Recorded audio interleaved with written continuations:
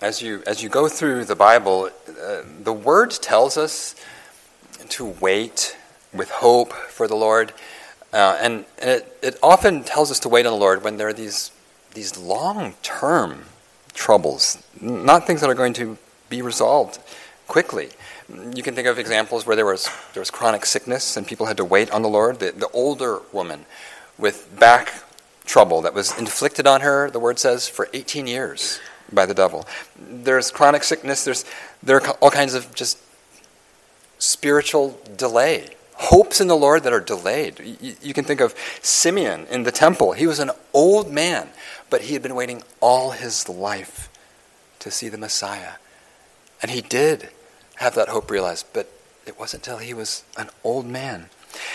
I think one of the troubles the Lord permits to drag on for decades, even entire lifetimes, I think one of those kinds of troubles is extended family troubles. Family trouble. When something in family relationships is broken, and it just seems impossible for it ever to be repaired. And this was the experience of Jesus in his lifetime. His earthly family had drama. And from what we can tell, that drama did not resolve before he died. Recall that during his ministry, once Jesus went public, as Jesus appointed the 12, as the crowds were just flocking around him, he was mobbed. Everyone was talking about him. His own family, his mother and his brothers and sisters, they heard about it. And what did they think about it? The Messiah is here. This is exactly what we were all hoping for. They went to take charge of him. His own family said, Jesus has lost his mind. What does he think he's doing? Going out there, sending out disciples, letting mobs come around him? And in the Gospels, there's this very striking silence. None of his blood relatives, none of his kin, none of them appear in his ministry in his adult years. It is not until after his death and resurrection that Mary and his brother James seem to join into the work of the ministry, that they seem to understand and believe and to become part of the work of the church.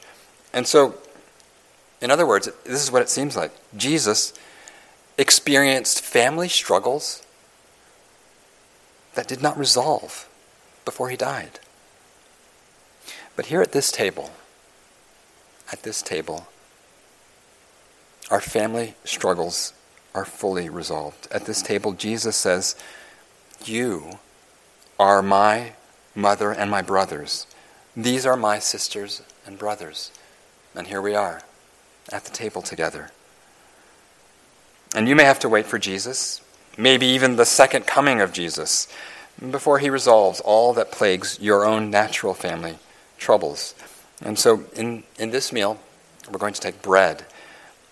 Jesus took on our flesh, and that made him your true brother.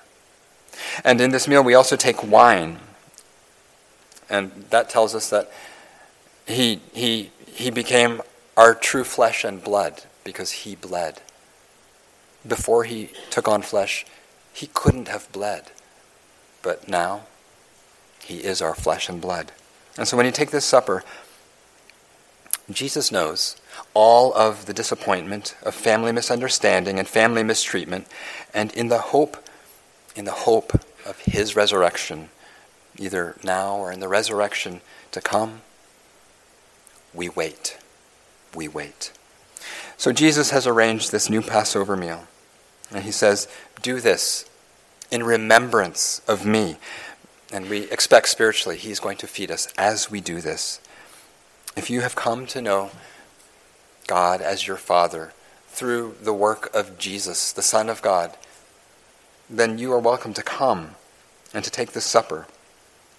If you don't know this, if you don't know Jesus in this way, if you haven't been brought into this covenant that we've talked about through the gospel, then don't take the supper, but you're welcome here. And we invite you to ask any questions you'd have. We would love to talk more about it. Let's pray now as we come to the table. We thank you, Lord Jesus, for giving yourself to us and for enduring all kinds of misunderstanding and mistreatment and worse. You received malediction. You were cursed and you were crucified. And you did that for us so that we could be blessed instead of cursed. And so we thank you, Lord Jesus, our Savior. And we pray that you would come and nourish us and feed us tonight in the bread and in the wine. We pray that we would meet you and feed on you. We ask in Jesus' name. Amen.